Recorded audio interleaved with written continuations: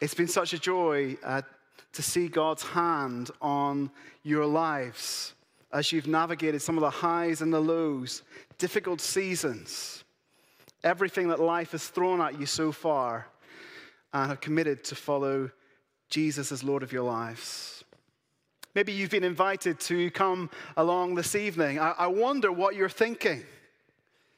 We're going to spend some time now looking at the Bible. I believe the Bible is God's words, that God is a speaking God, and that he has something to say to each one of us this evening, whether we would call ourselves a Christian or not. And in a moment or two, we're going to read from the Bible. But before that, I want to consider the question. I would love you to consider the question, what is your goal in life? What is your goal in life? We can have all sorts of goals, aims, ambitions in life, can't we? And it's been interesting as we've read through the testimonies. Do take that booklet away with you this evening and read it and share it with others. It's been interesting to hear something of what it's like for them before they trusted in Jesus, what their life was like before they became a Christian. Isaac wrote this: I always called myself a Christian without thinking that much into it. It somewhat shaped my opinion of the world around me, but I always did what I wanted. I had all the knowledge, but not a relationship with God. I would act like a Christian, but only did that because of what I believed was morally right, rather than being due to a trust in Jesus. You know, I think for a lot of people in this world, that is their aim in this life. That is the ultimate goal, to live a good life, to be a good person, to do what we want to do, to live life our way. And yet the more we look at Jesus, this Middle Eastern carpenter's son who turned into a traveling preacher for 3 years, he was executed on a Roman cross as a rebel, aged just 33. And now, even more than 2,000 years later, sees young people wanting to follow him. We cannot fail to be affected by some of the claims they make as we read their stories of God's work in their lives. The more we look at Jesus, the more we realize we're completely lost without him. We're going to read now from one of the most famous stories of all history. It's from Luke chapter 15 in the Bible, and it's often labeled as the prodigal son or the lost son. Listen as Ailey, who's one of our youth team, comes and reads that to us now.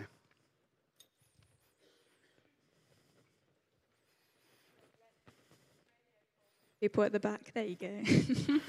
Let's turn to God's word now. It's Luke chapter 15, verse 1 to 2 and 11 to 24. That's on page 1048 in the Bibles if you got one on the way in.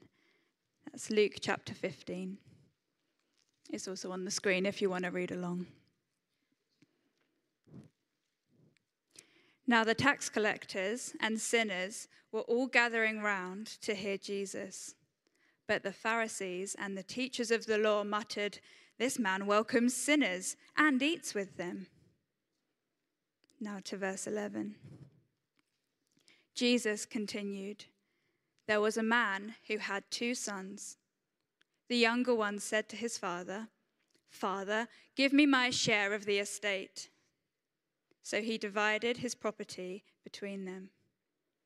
Not long after that, the younger son got together all he had, set off for a distant country, and there squandered his wealth in wild living. After he had spent everything, there was a severe famine in that whole country, and he began to be in need. So he went and hired himself out to a citizen of that country, who sent him to his fields to feed pigs. He longed to fill his stomach with the pods that the pigs were eating, but no one gave him anything. When he came to his senses, he said, 'How many of my father's hired servants have food to spare, and here I am starving to death? I will set out and go back to my father and say to him, Father, I have sinned against heaven and against you. I am no longer worthy to be called your son. Make me like one of your hired servants." So he got up and went to his father. But while he was still a long way off, his father saw him and was filled with compassion for him. He ran to his son, threw his arms round him, and kissed him. The son said to him, "Father, I have sinned against heaven and against you. I am no longer worthy to be called your son." But the father said to his servants, "Quick, bring the best robe and put it on him. Put a ring on his finger and sandals on his feet. Bring the fattened calf and kill it. Let's have a feast and celebrate.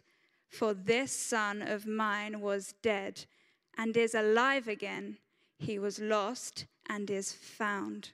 So they began to celebrate.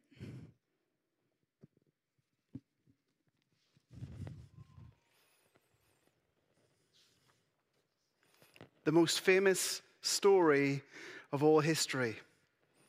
And look at who Jesus is speaking to here. It's not the kings and rulers, but tax collectors and sinners gathered around Jesus. The least, the last, and the lost. Jesus is talking to people who knew they were lost. People who had lost their way in life. We don't need to look far into the world at all, to our streets, our homes, our schools, our universities, to see people who have lost their way. And Jesus is talking to people who realized that they were lost. They knew they were lost. You know, it's an awful experience as a child when you are lost in the shop, lost in Legoland, lost in the crowds. The most terrifying experience of my life was being lost in the women's wear section of Marks and Spencer's.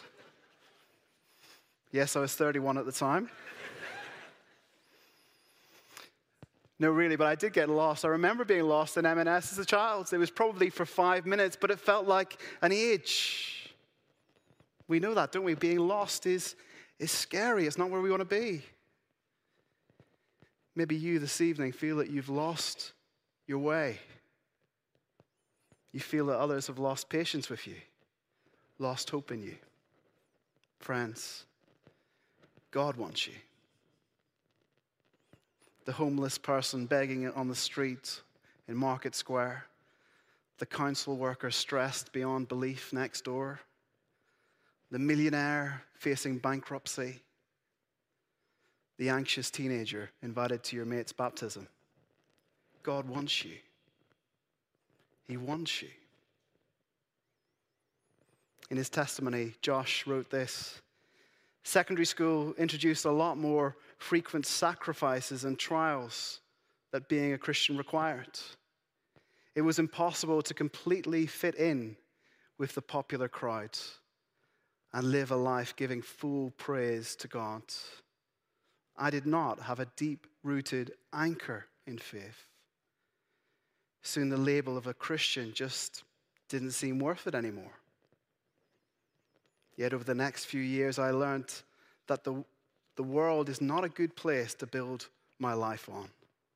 Friends and earthly idols will at some point let us all down." When we're feeling lost, we might ask questions like that. Is this really worth it? Is the Christian life really worth it? Hold on to that thought as we look at our passage again this evening. What does a person who's lost say to his dad? What does a person who's lost say to God? Well, we see it there in verse 12. The younger one said to his father, "Father, give me my share of the estate." So he divided his property between them. "Dad, I wish you and my brother were gone and that I could have everything I want." That's what he's saying, isn't it? I want my inheritance now. Can it be so? I want it all and I want it now. You know what I think one of the problems with people is? It's not that we live for today. It's that we live for tomorrow. If only I could have that thing today, then my life would be great tomorrow. If only I could have that perfect relationship, then I would be happy. If only I could get those grades, get onto that course, get that perfect house, get the bifold doors, the new Tesla. We're striving for better. I want tomorrow to be better. The father has the property, he's the farmer, he's probably quite wealthy, and so he divides it up between the two sons. Verse 13, not long after that, the younger son got together all he had, set off for a distant country, and there squandered his wealth in wild living. The son takes the money and runs. I love that word, squander. The parents in the room are quickly writing that one down. Next time you have a difficult conversation with your children, I'm going to use that fitting word here. He wastes his money. He wastes his life in wild living. He had all the drugs, all the drink. He throws money at his problems. Is he happy? Don't get me wrong, he's having the best time of his life. There is pleasure in sin, isn't there? It feels good. And he's loving it. Everyone loves the guy who buys the drinks. It's not hard to be the most popular guy in the room if you can throw money at everything. But the money soon dries up. Have you seen this in your life? Whenever you find that you have what you want, you realize that what you need is something different. You ask an addict what they want, and they tell you the drug, the fix, the bottle. But what do they need? You can feel utterly hopeless when you have your own way. Sin leads to slavery and ultimately to death. And that's all around us even today. There's nothing new. The more you see in this celebrity culture is that people who appear to have it all often feel the most lost. And so the fun son, the party man, he ends up feeding the pigs. We as a family have had some great holidays on the Norfolk coast in recent years. And one of the things you often notice is on the way to Norfolk is that there are a lot of pigs, a lot of pig farms. And as far as you go for a drive, you see the telltale sign. The sign isn't that there aren't green fields full of grass. They're brown for all the mud. And they smell. Here is the son. He's with the unclean, dirty. Now, there's a religious context that we don't have a lot of time to get into, but trust me, this isn't good news. He's with the lowest of the low, socially and religiously. He's feeding the pigs. He has squandered everything. And as he sits there in the squalor of the mud, he's desperately hungry. He longs for his stomach to be filled with something, even the pig's food. And as he sits there, he is all alone, and nobody cares. Nobody helps him. Nobody gives him anything. You know, life can be like that sometimes, can't it? For all of us, you can be surrounded by the most fun, most successful, most highly thought of people and feel more alone than you've ever felt before. Coming to our senses is realizing that before a holy God, we've missed the mark. We've fallen short. Luke writes about that in his testimony in the booklet this evening. I remember realizing for the first time that I was dependent on God and completely helpless without him. It was the first time that the truth of the gospel had really hit me. And I remember praying, asking God to forgive me for all that I'd done wrong, and saying I would give my life to him. As a sinful person, I owed God a greater debt than I could ever repay.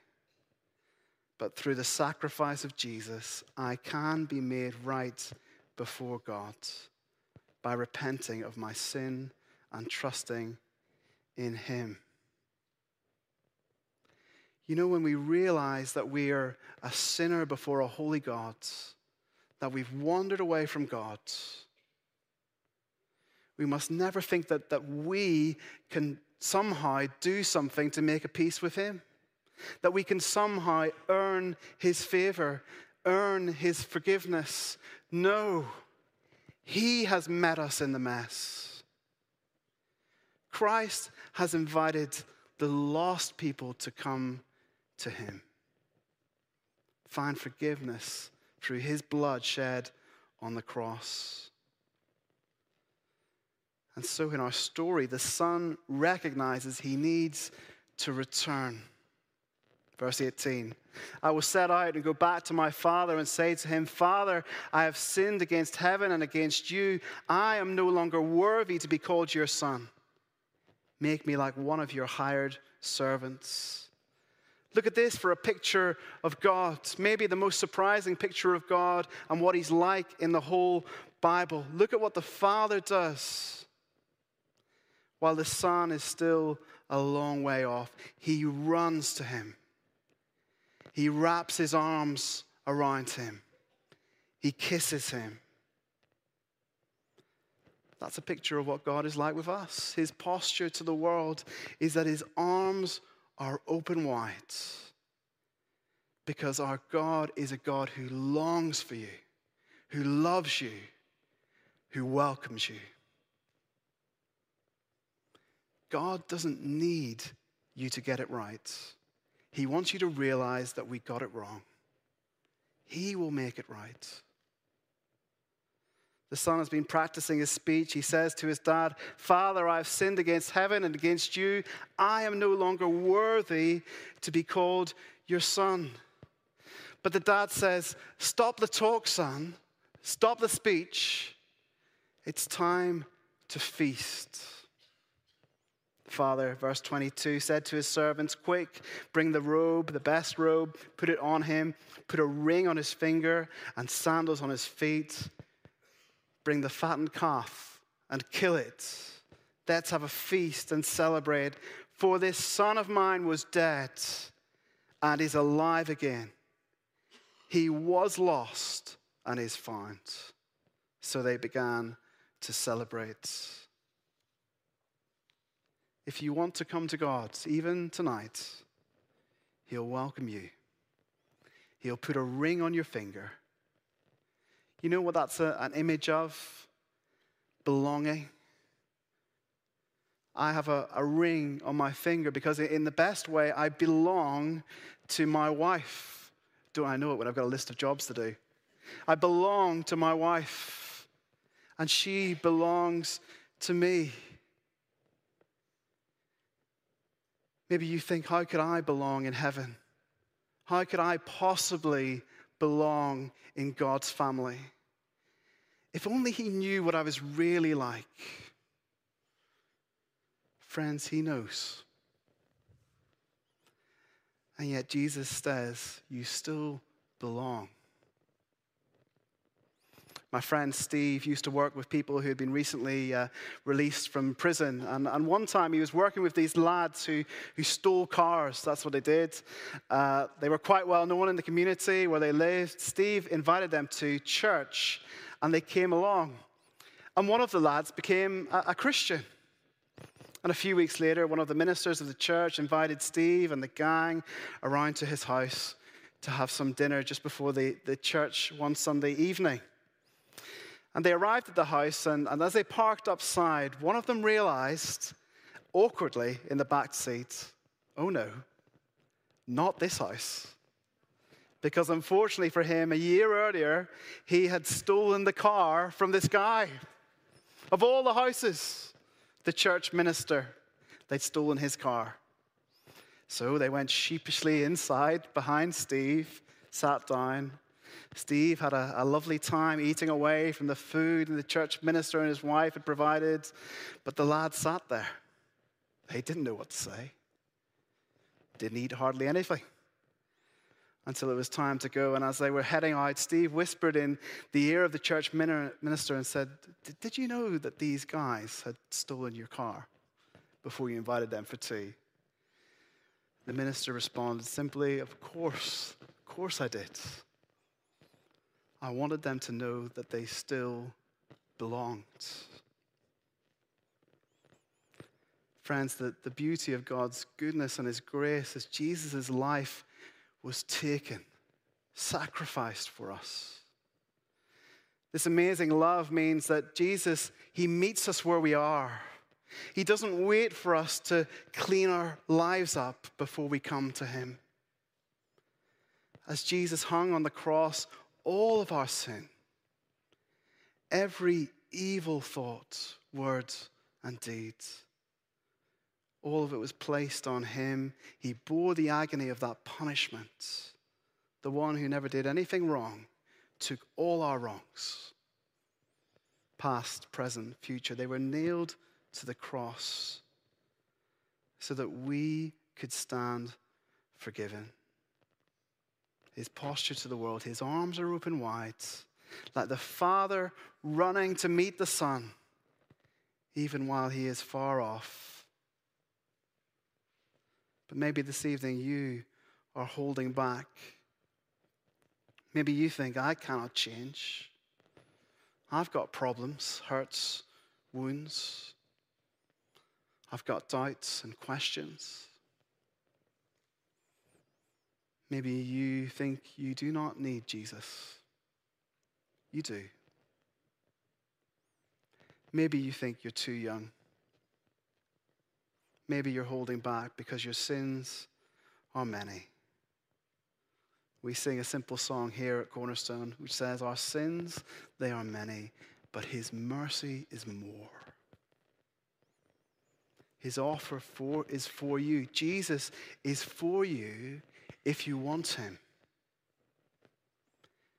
Katie shared, trusting God took a great weight off my shoulders because I no longer had to worry about my future, how my life was going to be, for I trust that God has a plan. No matter how lost we feel tonight, all our worries and cares and fears, God still has a plan.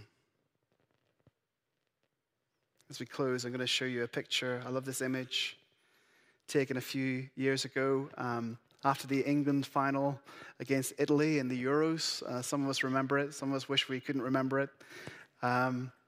Saka, he's just missed that crucial penalty that England needed.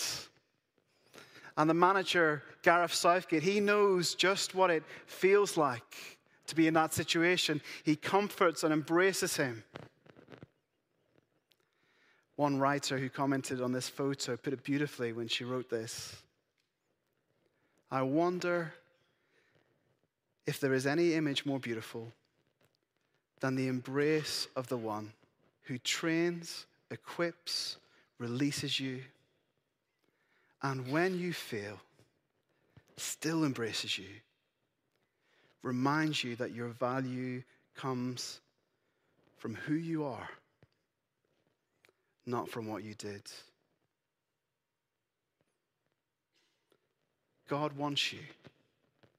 Despite who we are, despite what we've done, he longs for you, he loves you, and he welcomes you. Another verse later in the New Testament says this, see what great love the Father has lavished on us, that we should be called children of God, and that is what we are. Friends, let's pray.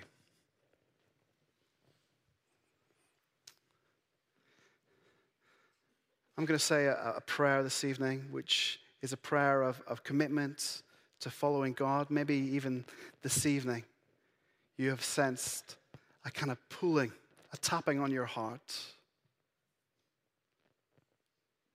Maybe you know that you need to accept this welcome that God the Father has sent to you through Jesus to come and to follow him. If you'd like to make this prayer your prayer, do say these words in the quietness of your heart. God, I have wandered from you. Thank you that you still welcome me home. Thank you for Jesus, that he offers me life through his death and hope through his resurrection. Please help me live my life for him. Amen.